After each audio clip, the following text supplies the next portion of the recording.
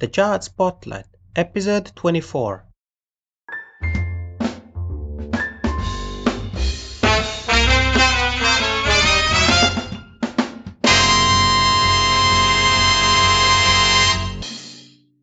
Yeah, everybody, what's up? Yanni Lunga here, and welcome to this 24th episode of the Jazz Spotlight podcast.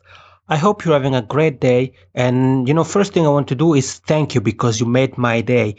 I just found out that the podcast has just passed the 1000 downloads mark. A small achievement, there are plenty of great things ahead, but I'm really happy to have achieved it so quickly. So if you have been sticking with me over the last weeks with the podcast, thank you so much, and thank you even if this is the first time listening to the Jet Spotlight podcast. Welcome, and thank you for being with me.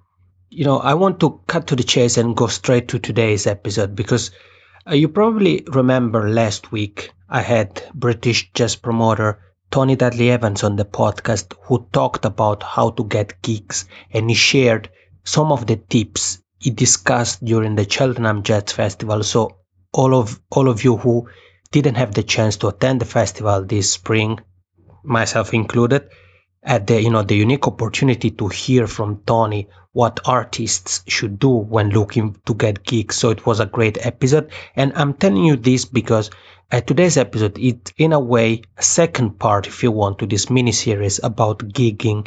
So if you haven't yet, before continuing with this episode, take a break. Go to thejetspotlight.com/episode 23 and listen to that episode. And after that, come back to this. Obviously, if you already have, get ready because today we're going to go back to Australia. So you remember from episode 12, I had Steve Pelferman who talked about how to build and grow an online audience for your music. He was from Melbourne. And today we're going to go back to Australia, this time to a different city. We go to Perth to meet Nicola Milan, who's gonna tell us more about the thing to understand in order to get more gigs. In addition to being a very cool woman, Nicola is a talented jazz singer and songwriter, and she's also a cartoonist, which I think is a very interesting combination, and we'll hear more about that also on the podcast.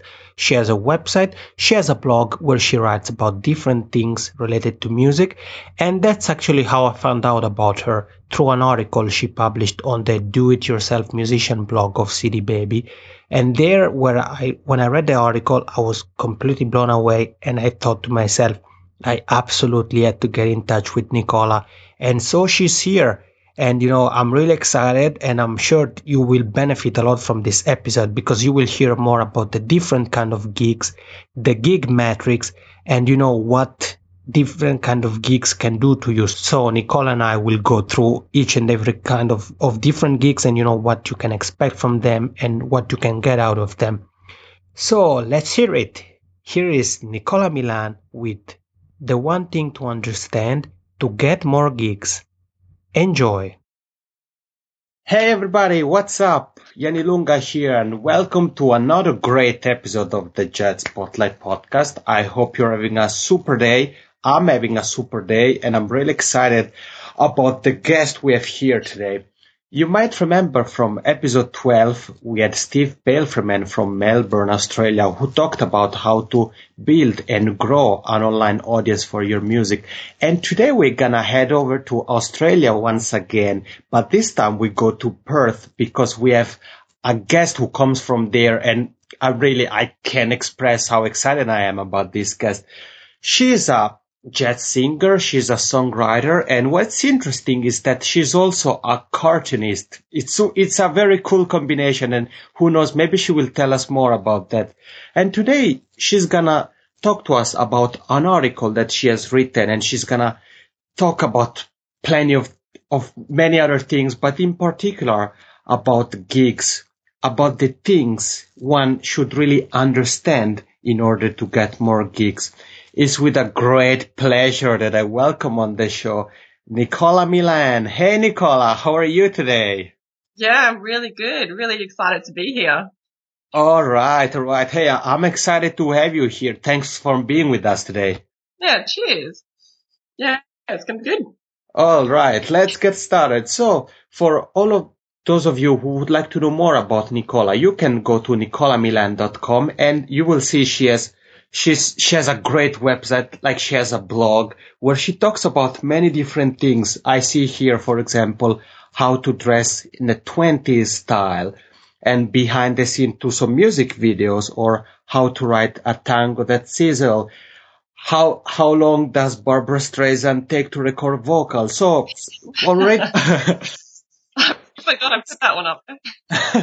no, I wouldn't, because I think that, it's already from your post, one can see how excited you are about what you do and about the cool things you talk about. And then, of course, you're a singer. So singing is, I assume, a big part of your day. And now you're going to talk to us about gigging. But let's take a step back before we start with all those things. How did you get started with music? What made you start? Well, look, I think it's one of those things that I never remember not being a musician. I've literally taught myself how to play the recorder before I could walk. And yeah, it just kind of grew from there. My parents got me into playing the piano at 5 years of age. And I quickly realized that I was never going to be a classical musician, because I always had a problem playing music as it was written. I always wanted to compose my own little bit to the end of, Chopin or Bach or whatever I was playing, and improvise. Seriously, I can't remember not being a musician. It's just been like a natural progression, and I'm not doing anything now that I haven't already done, if that makes sense. Mm-hmm. Yeah, definitely. It's just one of those things. I think a lot of your listeners would probably agree that when it comes to music, it's something that is always inside you, and it's always going to be there. And for me, it always has. I hope that makes sense. Oh yeah, definitely. And obviously today we're gonna talk about music and about gigs and many other things, but I have to ask you about the cartoonist part of you. Tell us a little bit about that. Is it a hobby, or is it something that you have been doing for many years? Yeah, it's the other side of my personality. I have a dark side. That's the cartooning. It's similar to the music. I've always been a cartoonist. I remember I used to sit in Mr. Parker's maths class, in high school, and I used to entertain myself by drawing cartoons, and I'd pass them around the class secretly, to see how far the cartoon could get before Mr. Parker figured out what we were doing. It's just grown. It's always been there, and it's just grown into a career, because I wrote and published a book, which is a full color cartoon book. I have my cartooning blog, which is slowly growing. Not as quickly as my music, but it takes a long time to draw a cartoon. So you were that kind of student, with the cartoons, passing papers around and, to see how far they were going. It's really cool. It's really interesting. And I hope that it continues to grow and get better and better. And, for all of those who are listening, if you go to nicolamilan.com, then you see on the navigation bar, there is also cartoons. Even though it's in parentheses, in brackets, it's there. So I think that people can learn more about your dark side, as you call it, there. Now I have to tell a little bit about, why I wanted you as a guest. A few weeks ago, I was on Do Yourself Musician of CD Baby. Very interesting website. There is always a lot of very cool stuff. And I read this article, this post, that already from the title, I was like, whoa. And the title was The One Thing You Have to Understand to Get More Gigs. And the author of that article was none other than Nicola Milan. And I don't want to spoil the article, because some of the things are things that we're going to start to talk about. But I can tell you, all of you who are listening, I was really blown away, and I was like, I have to get in touch with her, and I have to ask her if she wants to be on the show, and if she wants to share tips with all of those who are artists and are wondering, how to get more gigs and all other things related to gigs. And now, if like before we go into, the tips and those kind of things, my first question to you is, how has your relationship with gigs been? Was it difficult for you, or has it been difficult for you to, to get started and to go about it? Yeah, that's a great question. I was actually very fortunate because, before I decided to become a professional musician, I actually worked, in the corporate world in marketing, and I had a degree in marketing as well. And when I decided to become a professional musician, I went to the Academy of Western Australian Academy of Performing Arts, and I thought that, by the time, 'cause it's so hard to get in, that by the time you graduate, you think, it's only going to be a matter of time before stardom is upon me. And you graduate and you realize that it's just, you've come to a dead end almost. And the universities, they don't teach you how to go about getting gigs. They teach you how to be a musician, not about the business side of things.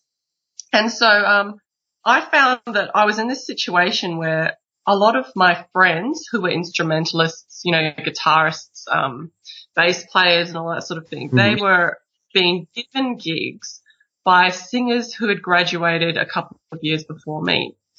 But I wasn't being given any gigs because, I'm a singer, and it's the singers that actually a lot of the time go out and get the work. And then hire instrumentalists. And so I found myself in this situation where, it was really difficult. I had to work out, if I wanted to continue moving forward with my career, how to navigate the music industry and get gigs myself. So to answer your question, it wasn't easy. I thought that there was some secret formula that everybody else knew. I would look at a musician on stage and I'd think, how did they get that gig? They must have friends that got it for them, or they must know the venue manager. How did they do it? And it really took a lot of trial and error and falling back on the fact that I had a marketing degree, and I wasn't scared of approaching people. I think that's what really helped me get through. And I literally had the ropes myself. And like, when we think about gigs, or often when people think about the gigs, in a way they put them all in the same category. They don't make any distinction. And this is something that you also talked in your article, and you used the concept of, like, why not all gigs are created equals, which I think was really cool. And would you like to say something about that? Yeah. Like, what are the types of gigs, and what can the types of gigs do for musicians? Yeah. See, when musicians sort of think, okay, I need to get gigs, they don't realize that there are gigs and then there are gigs. You know what I mean? Like, they aren't created equal. Each type of gig represents, it provides something to you depending on the stage that you're at in your musical career.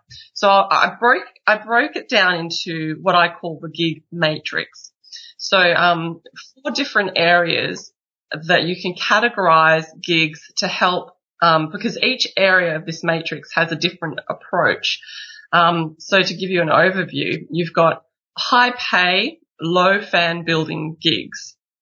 Now, these are the types of gigs, corporate gigs, where you actually get paid a lot, but you don't have the opportunity to make many fans. Then you've got low pay, low fan building gigs. And in this category, you'd get something like busking, where, you're on the street, people aren't paying much attention to you. You're not really making as much money as you would make, in a corporate gig. Then you'd have low pay, high fan building gigs. And in this area of category, you'd have support gigs for other bands who have got a following, or things like, living room shows. And, then you've got the pièces de résistance, the high pay, high fan building gigs. And these are the gigs that everybody sort of wants. They're kind of the high-end gig that you get when you're a little bit further on in your career. And we're talking paid festival gigs here, shows that you put on yourself that you have a really big turnout to. And these are the types of gigs that when a lot of musicians start out, they think they need to go straight from not having any gigs to getting these types of gigs. Whereas in actual reality, it's these high pay, high fan building gigs that are the hardest types of gigs to get. So what the article talks about is how you can break down the different types of gigs available into these categories and take a different approach for each one. And before, sorry, did I quickly interrupt you? Before you go more in depth into that, is it basically so that artists should think about these types of gigs that you just mentioned as a path in a way, as a journey, and like maybe to aim for example, the low fans, low pay, like you said, the supporting acts, and then kind of growing and aiming eventually at the high pay, high fans types of gigs, or what do you think? That's absolutely correct.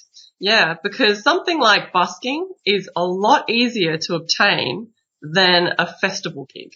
Mm-hmm. It's unheard of a new band or a new solo artist without any fan base, any experience, going straight from nothing to, a paid festival gig with lots and lots of fans. And I actually think TV shows like Australian Idol or American Idol or wherever you are in the world, whatever idol you watch, and The Voice, they've actually created somewhat a kind of a disillusioned image, I suppose, for the music industry, in the sense that, these people get plucked out of obscurity and they go from nothing to this huge stage with millions of fans. Now, that is an extreme minority, and it's not, in fact, the reality for the majority of musicians out there. Mm-hmm. Yeah, I totally agree with you. Yeah, and sometimes that's also what derails careers, or especially of young artists, that they think that they're gonna go from kind of zero to hero in a way, so from zero to the top immediately, and when they kind of maybe realize that it's actually not that easy, that it takes longer time than they expected, much more effort that they were expecting, then maybe they just give up and stop chasing what can be a dream. Yeah. And do you have something else to add to this point? Yeah. Well, I guess the thing is that not to kind of think, I'm down at the bottom, I'll just busk, because busking, even though it's in this kind of low fan, low pay category, it has an essential role. That type of gig has an essential role to play in your career progression. Mm-hmm. I'm an established musician and I still go busking today, mm-hmm. because I know what that gig is actually going to provide me with. And I think that we go through in detail, like each section, if you like. Definitely. And talk about what each one provides. Mm-hmm. No, yeah, definitely. I think that would be very cool. And I have another question for you before we go more into in depth into each and every one of these types of gigs. Because on episode 13th, I had Jerry Goldstein on the show, and we talked about how to book gigs and how to plan our tours. And she talked about websites, because she was saying that sometimes or often artists have websites that are built only for the fan base, and they don't target, for example, festival organizers or the people that might end up giving them the gigs. So what I want to ask you is, if someone is starting out, what should they think of when they want to promote themselves online and then start to actually looking for gigs? Obviously, everyone talks about having a website, social media. About the website first, what do you think should be on the website?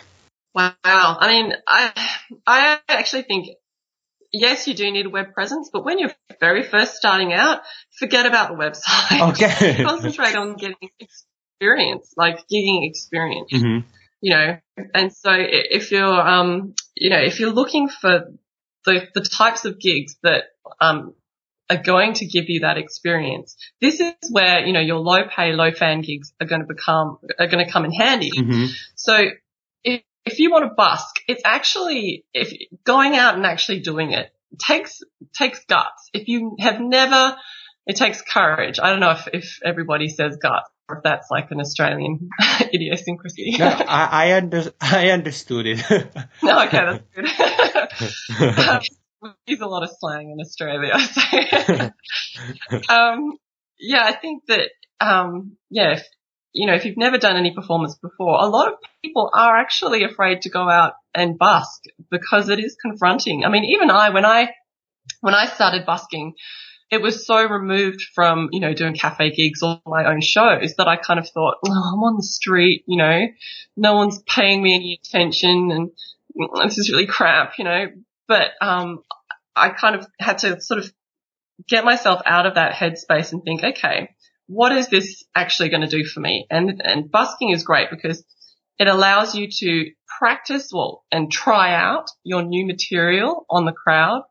You get to, you get instant feedback from your singing or your music because people will come up to you on the street. You get all these random characters and you get experience actually interacting with the public, which is huge because this is something that they never teach you in music school, interactions. And you're interacting with people from the position of, them potentially being a fan. And you can start by, practicing your 30-second pitch, when they say, oh, how long have you been doing this for? You can practice what you're going to say, which is exactly what you would practice later and you would need to use later when you call up a venue for one of these high pay, low fan gigs, like a corporate gig, and you have to tell them what you do over the phone in 30 seconds or less. So you're actually getting a lot of real reality sort of, gigging, obtaining practice by doing something like busking. Yeah. So, yeah, I suppose, if that answers your question, get out on the street and busk people. Don't worry about the website.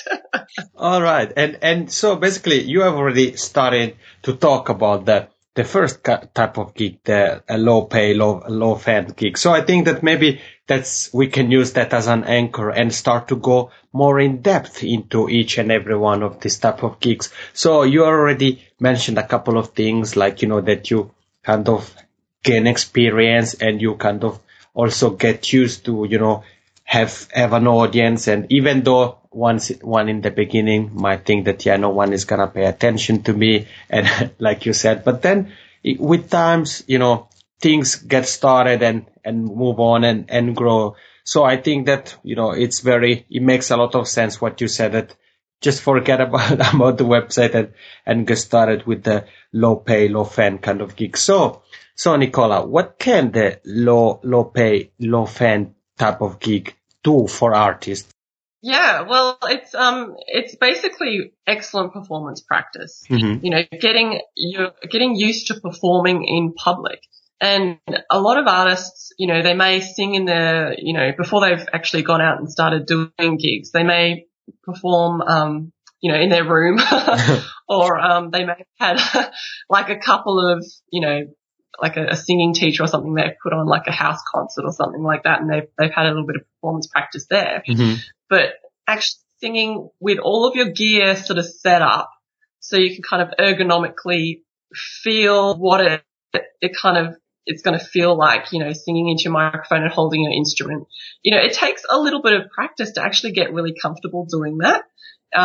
Because, a lot of guitarists, when they start out, they're still looking at their fingers when they play.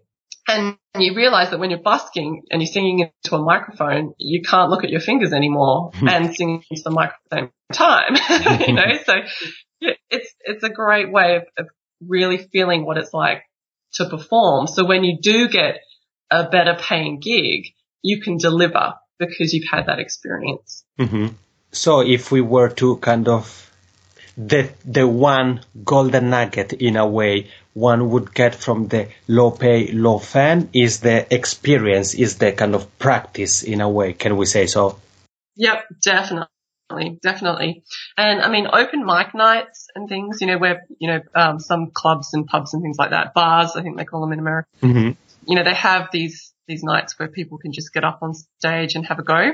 Those also are fantastic. I mean, they don't pay anything, but they're great for getting this performance practice that you need. And it's also good because it forces you, if you book yourself a spot, it forces you to get your repertoire, like your set list ready, and it forces you to learn your material. So when you do get a paid gig, you know exactly what you're going to deliver at that paid gig. Yeah, that you really know yourself and what you can offer, and how to perform, and definitely. And you talking about the low pay, low fan type of gigs, you have mentioned already busking and open mic nights, and you've said that or we said that, so experience and kind of getting to know one another better and knowing how to perform and what to deliver, it's what one will get out of low pay, low fans kind of gigs. What is that second kind of gigs you want to talk to us about today? Okay. Well, these we'll move on to the low pay, high fan building gigs. Mm-hmm. And so these are the types of gigs where you're not going to get paid very, very highly for them, but they are excellent for building your fan base. So it's getting you that one step closer to the ultimate goal, which is a high fan building gig. And these are things like support gigs, where you support another band who's playing at a venue. Mm-hmm. And the reason these are basically low paid gigs is because the ticket sales are based on how many people come through the door. And so all of the people who are coming through the door are essentially coming to see the other supporting. They're not coming to see you and your band. And so if you haven't contributed to the ticket sales, there's, it's only fair that you don't get paid that much for for the gig. However, they're great because you will get exposure to all those potential fans who like the other band's music, which hopefully, if you've done the right job in aligning yourself with the right band, the music will be similar to yours. And so all those fans who are those, fans of that band will potentially become your fans too. Mm-hmm. Yeah, definitely. So on episode 5, I had my colleague of Snarky Puppy who talked about musical collaboration, so how to form, how to find the right people to build a band. And also he talked a little bit also about, in a way, support gigs, how to find artists for collaborations, but also like we're talking about now. So you mentioned, to look for bands who have a similar style, who in a way are on the same wavelength. That it's something that he also mentioned. But for someone who is maybe a band that has maybe started out, and there is another band that they admire and would like to kind of support or open for, but they feel a bit insecure about how do you approach a band and to basically to ask to be their opening act. Yeah. Well, the music industry as a whole, and if you want to succeed in anything, it's all about relationships. Mm-hmm. And so friends book friends. It's as simple as that. And you need to make contact with the people that you want to support and essentially make friends with them. And there's several avenues that the music industry as a whole will provide. I mean, there's gigs that other bands are putting on that you think, other members of the community or other bands, they might be supporting that band. You might be able to catch up with them for a drink afterwards. Mm-hmm. Or a lot of places have music industry associations. So I know that in Australia, we've got, for each state, we've got a music industry body that represents that state, and they put on local music networking kind of events. And these are great because you can go there and meet other musicians in your local community and make friends with them. And then friends book friends, you get together and you have a gig. So that is essentially the way you do it. And if you're wherever you're located doesn't have one of these industry body events or whatever, there's always social media. And I get people reaching out to me all the time through social media. Twitter especially is a really easy way to get people's attention because you can't, look like an idiot in 140 characters. Are you sure? I'm not so sure. I think there is people that might manage, even with just 130. I mean, you don't cyber stalk people, obviously. But, make your comments on their Facebook page or, like their Twitter, status.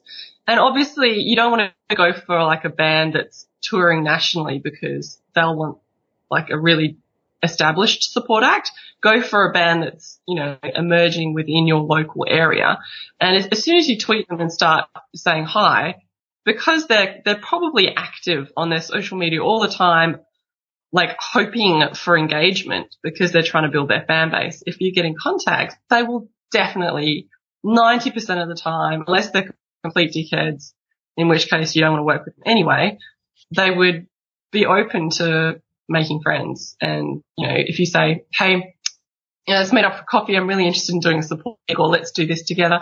Musicians are cool people. They'll usually 90% of the time, like I said, be cool and you can reach out to them that way.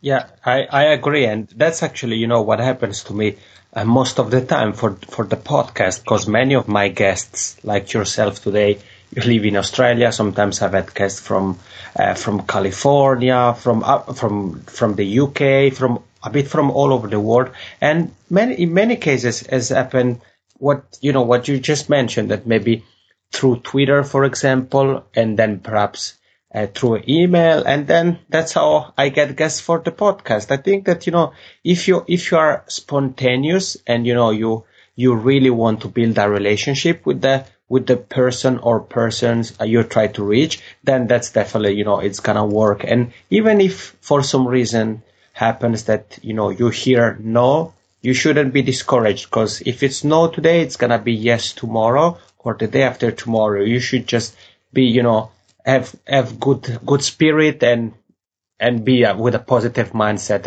and sooner or later it will work. So now we have gone through two kinds of gigs. So the low pay, low fan kinds of gigs, where one can get the experience and self-confidence in a way, and then the low pay, high fan kind of gigs. So where you start to get exposure. You mentioned support gigs, and in your article you also mentioned the living room shows where you play in a kind of small venue in a way, which is someone's house. Or can this also, I think, be considered a party, for example, a small party? Or yeah, I mean, living room shows, I think they're definitely on the rise.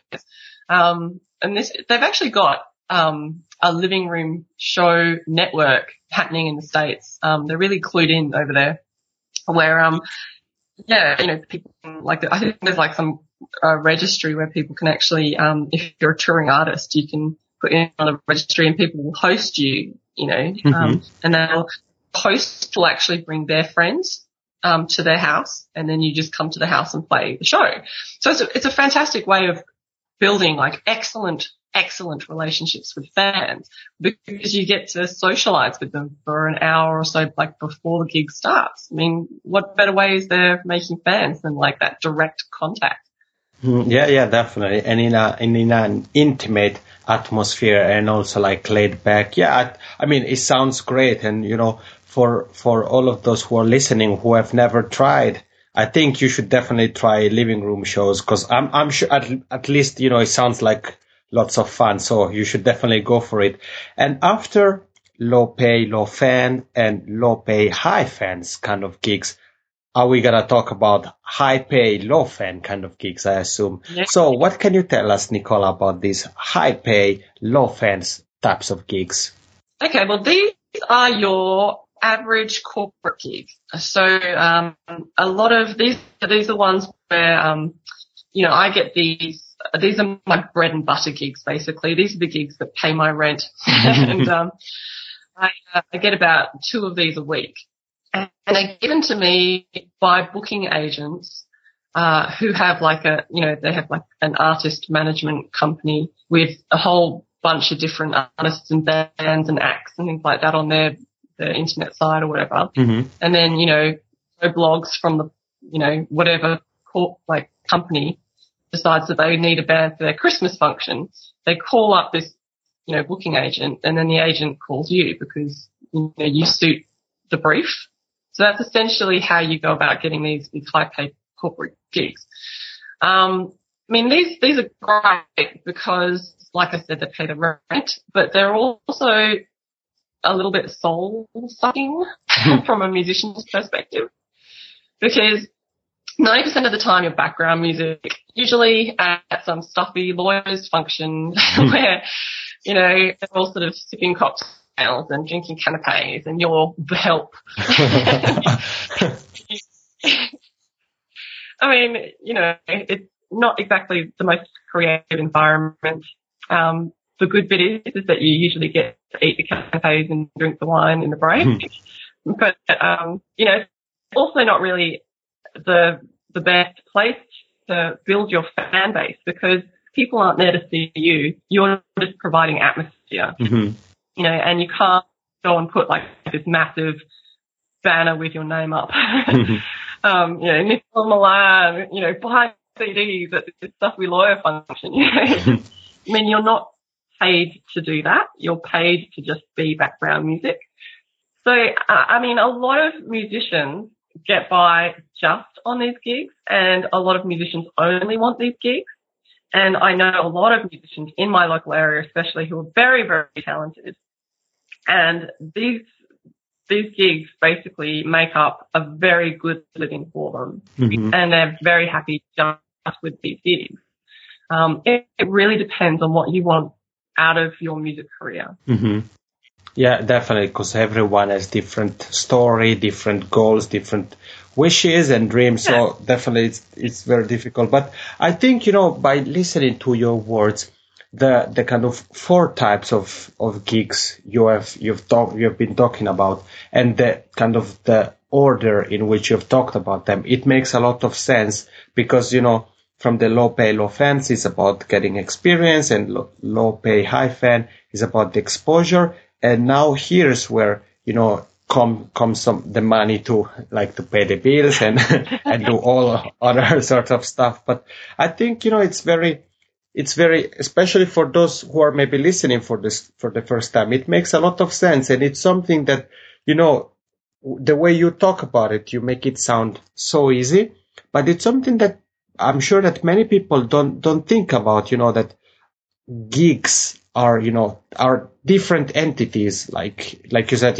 busking, support gigs, living room shows, and now corporate gigs. No, really, thank you again for being on the podcast and providing us with so much value. It's really thank you.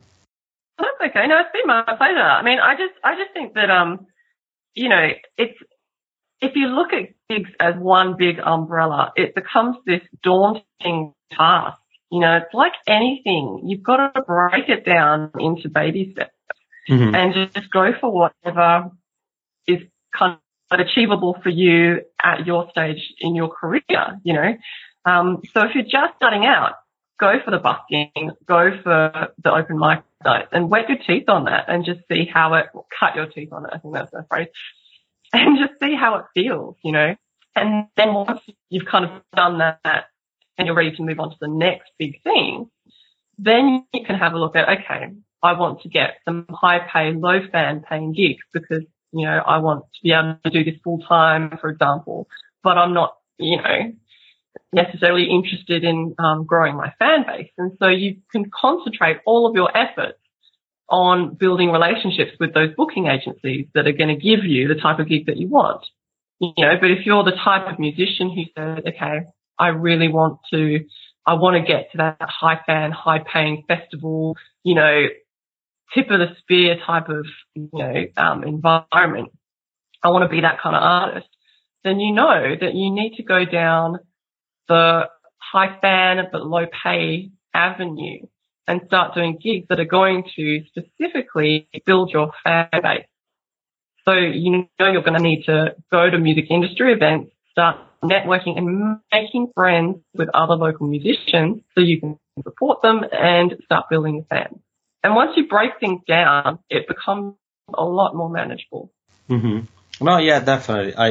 I agree with you. And now here we are at the holy grail of gigs. High pay, high fan gigs.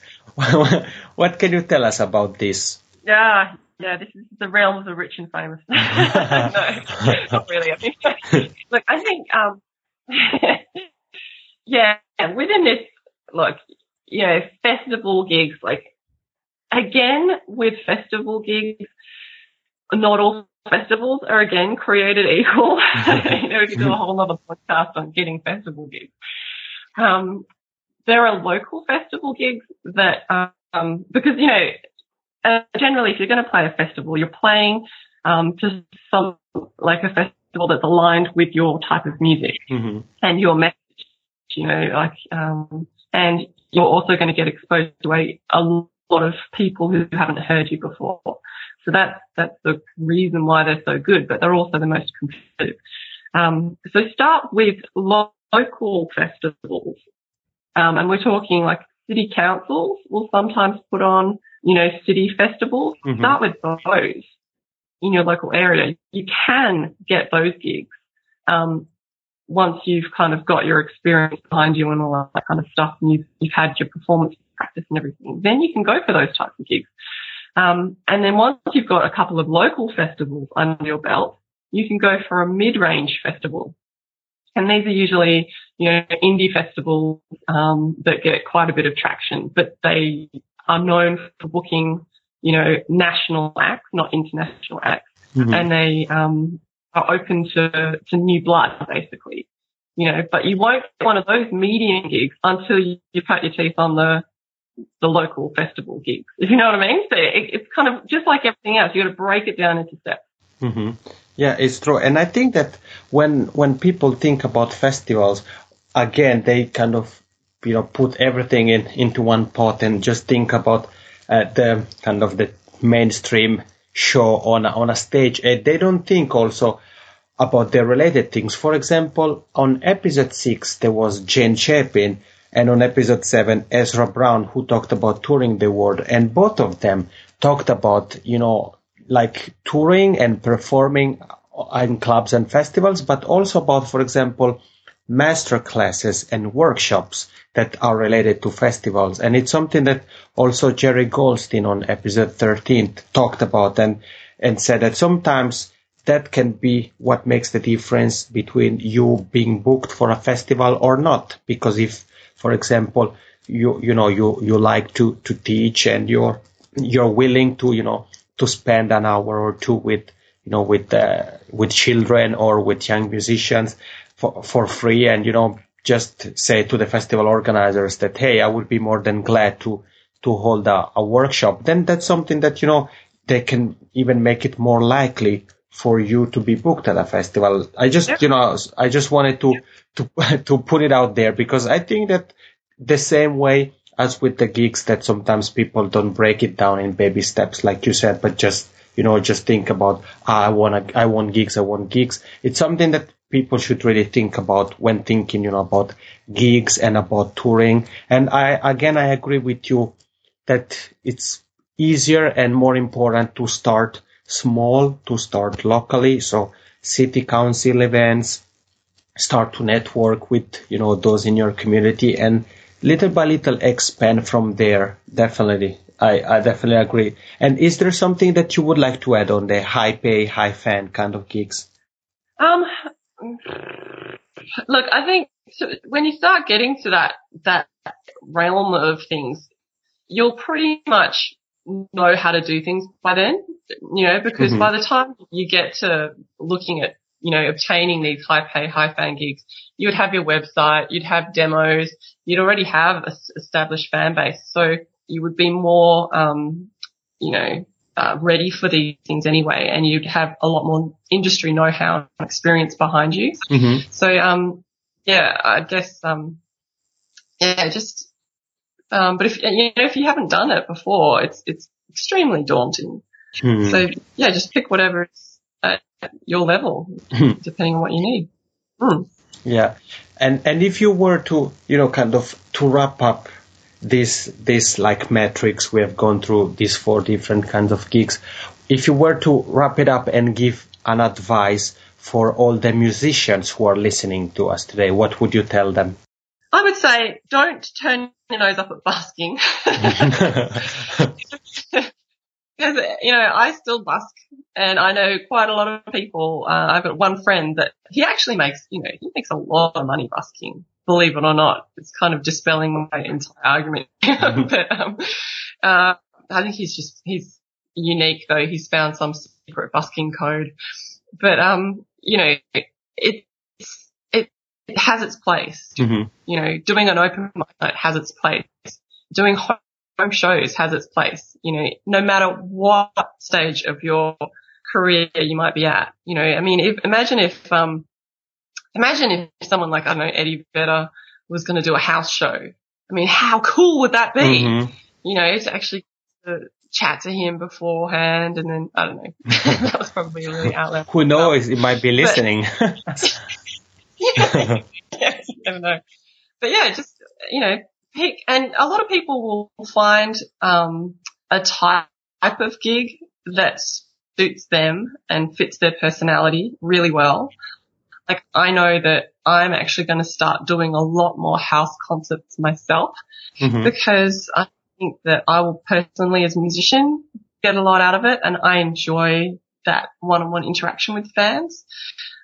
So my immediate goals aren't always going to be, these high paying gigs. I'm more interested at the moment in doing those, low pay, high fan building gigs, because, I just want that connection with my fans. So it depends. Just work out what you want. Set apart. And now there is a bit more order in this chaos in a way, because now you've heard about what Nicola Milan had to say about gigs and, the kind of gigs and what you can get from these different kind of gigs. Nicola, thank you so much for being with us and for sharing, for talking with us about the kind of gigs and what one can learn from these kind of gigs. And do you have something coming up? Do you have some plans for the future? Something that you would like to share with us? I'm actually going to be releasing my a new single soon, which is really exciting. It's always exciting when that happens. Yeah, can you give us some details? Yeah. Is it going to be at the end of the summer or autumn, or is it still top secret? I'm actually just putting the finishing touches on it at the moment with my producer in Melbourne. So, I haven't gotten around to doing the big promo for that yet, but it will be this year, which is exciting. And then, Singer's Secret, I'm actually going to be doing, I've got a course that's coming out on doing local gigs. So that's, also going to be coming up soon. Oh, that sounds very interesting. And I bet that if people, follow you on Twitter or at nicolamilan.com, they will learn more about all these great things coming up. Yeah, definitely. Yeah. You can either go to nicolamilan.com or I've got, singerssecret.com, and I put all my sort of singing music industry advice for singers up on Singer's Secret.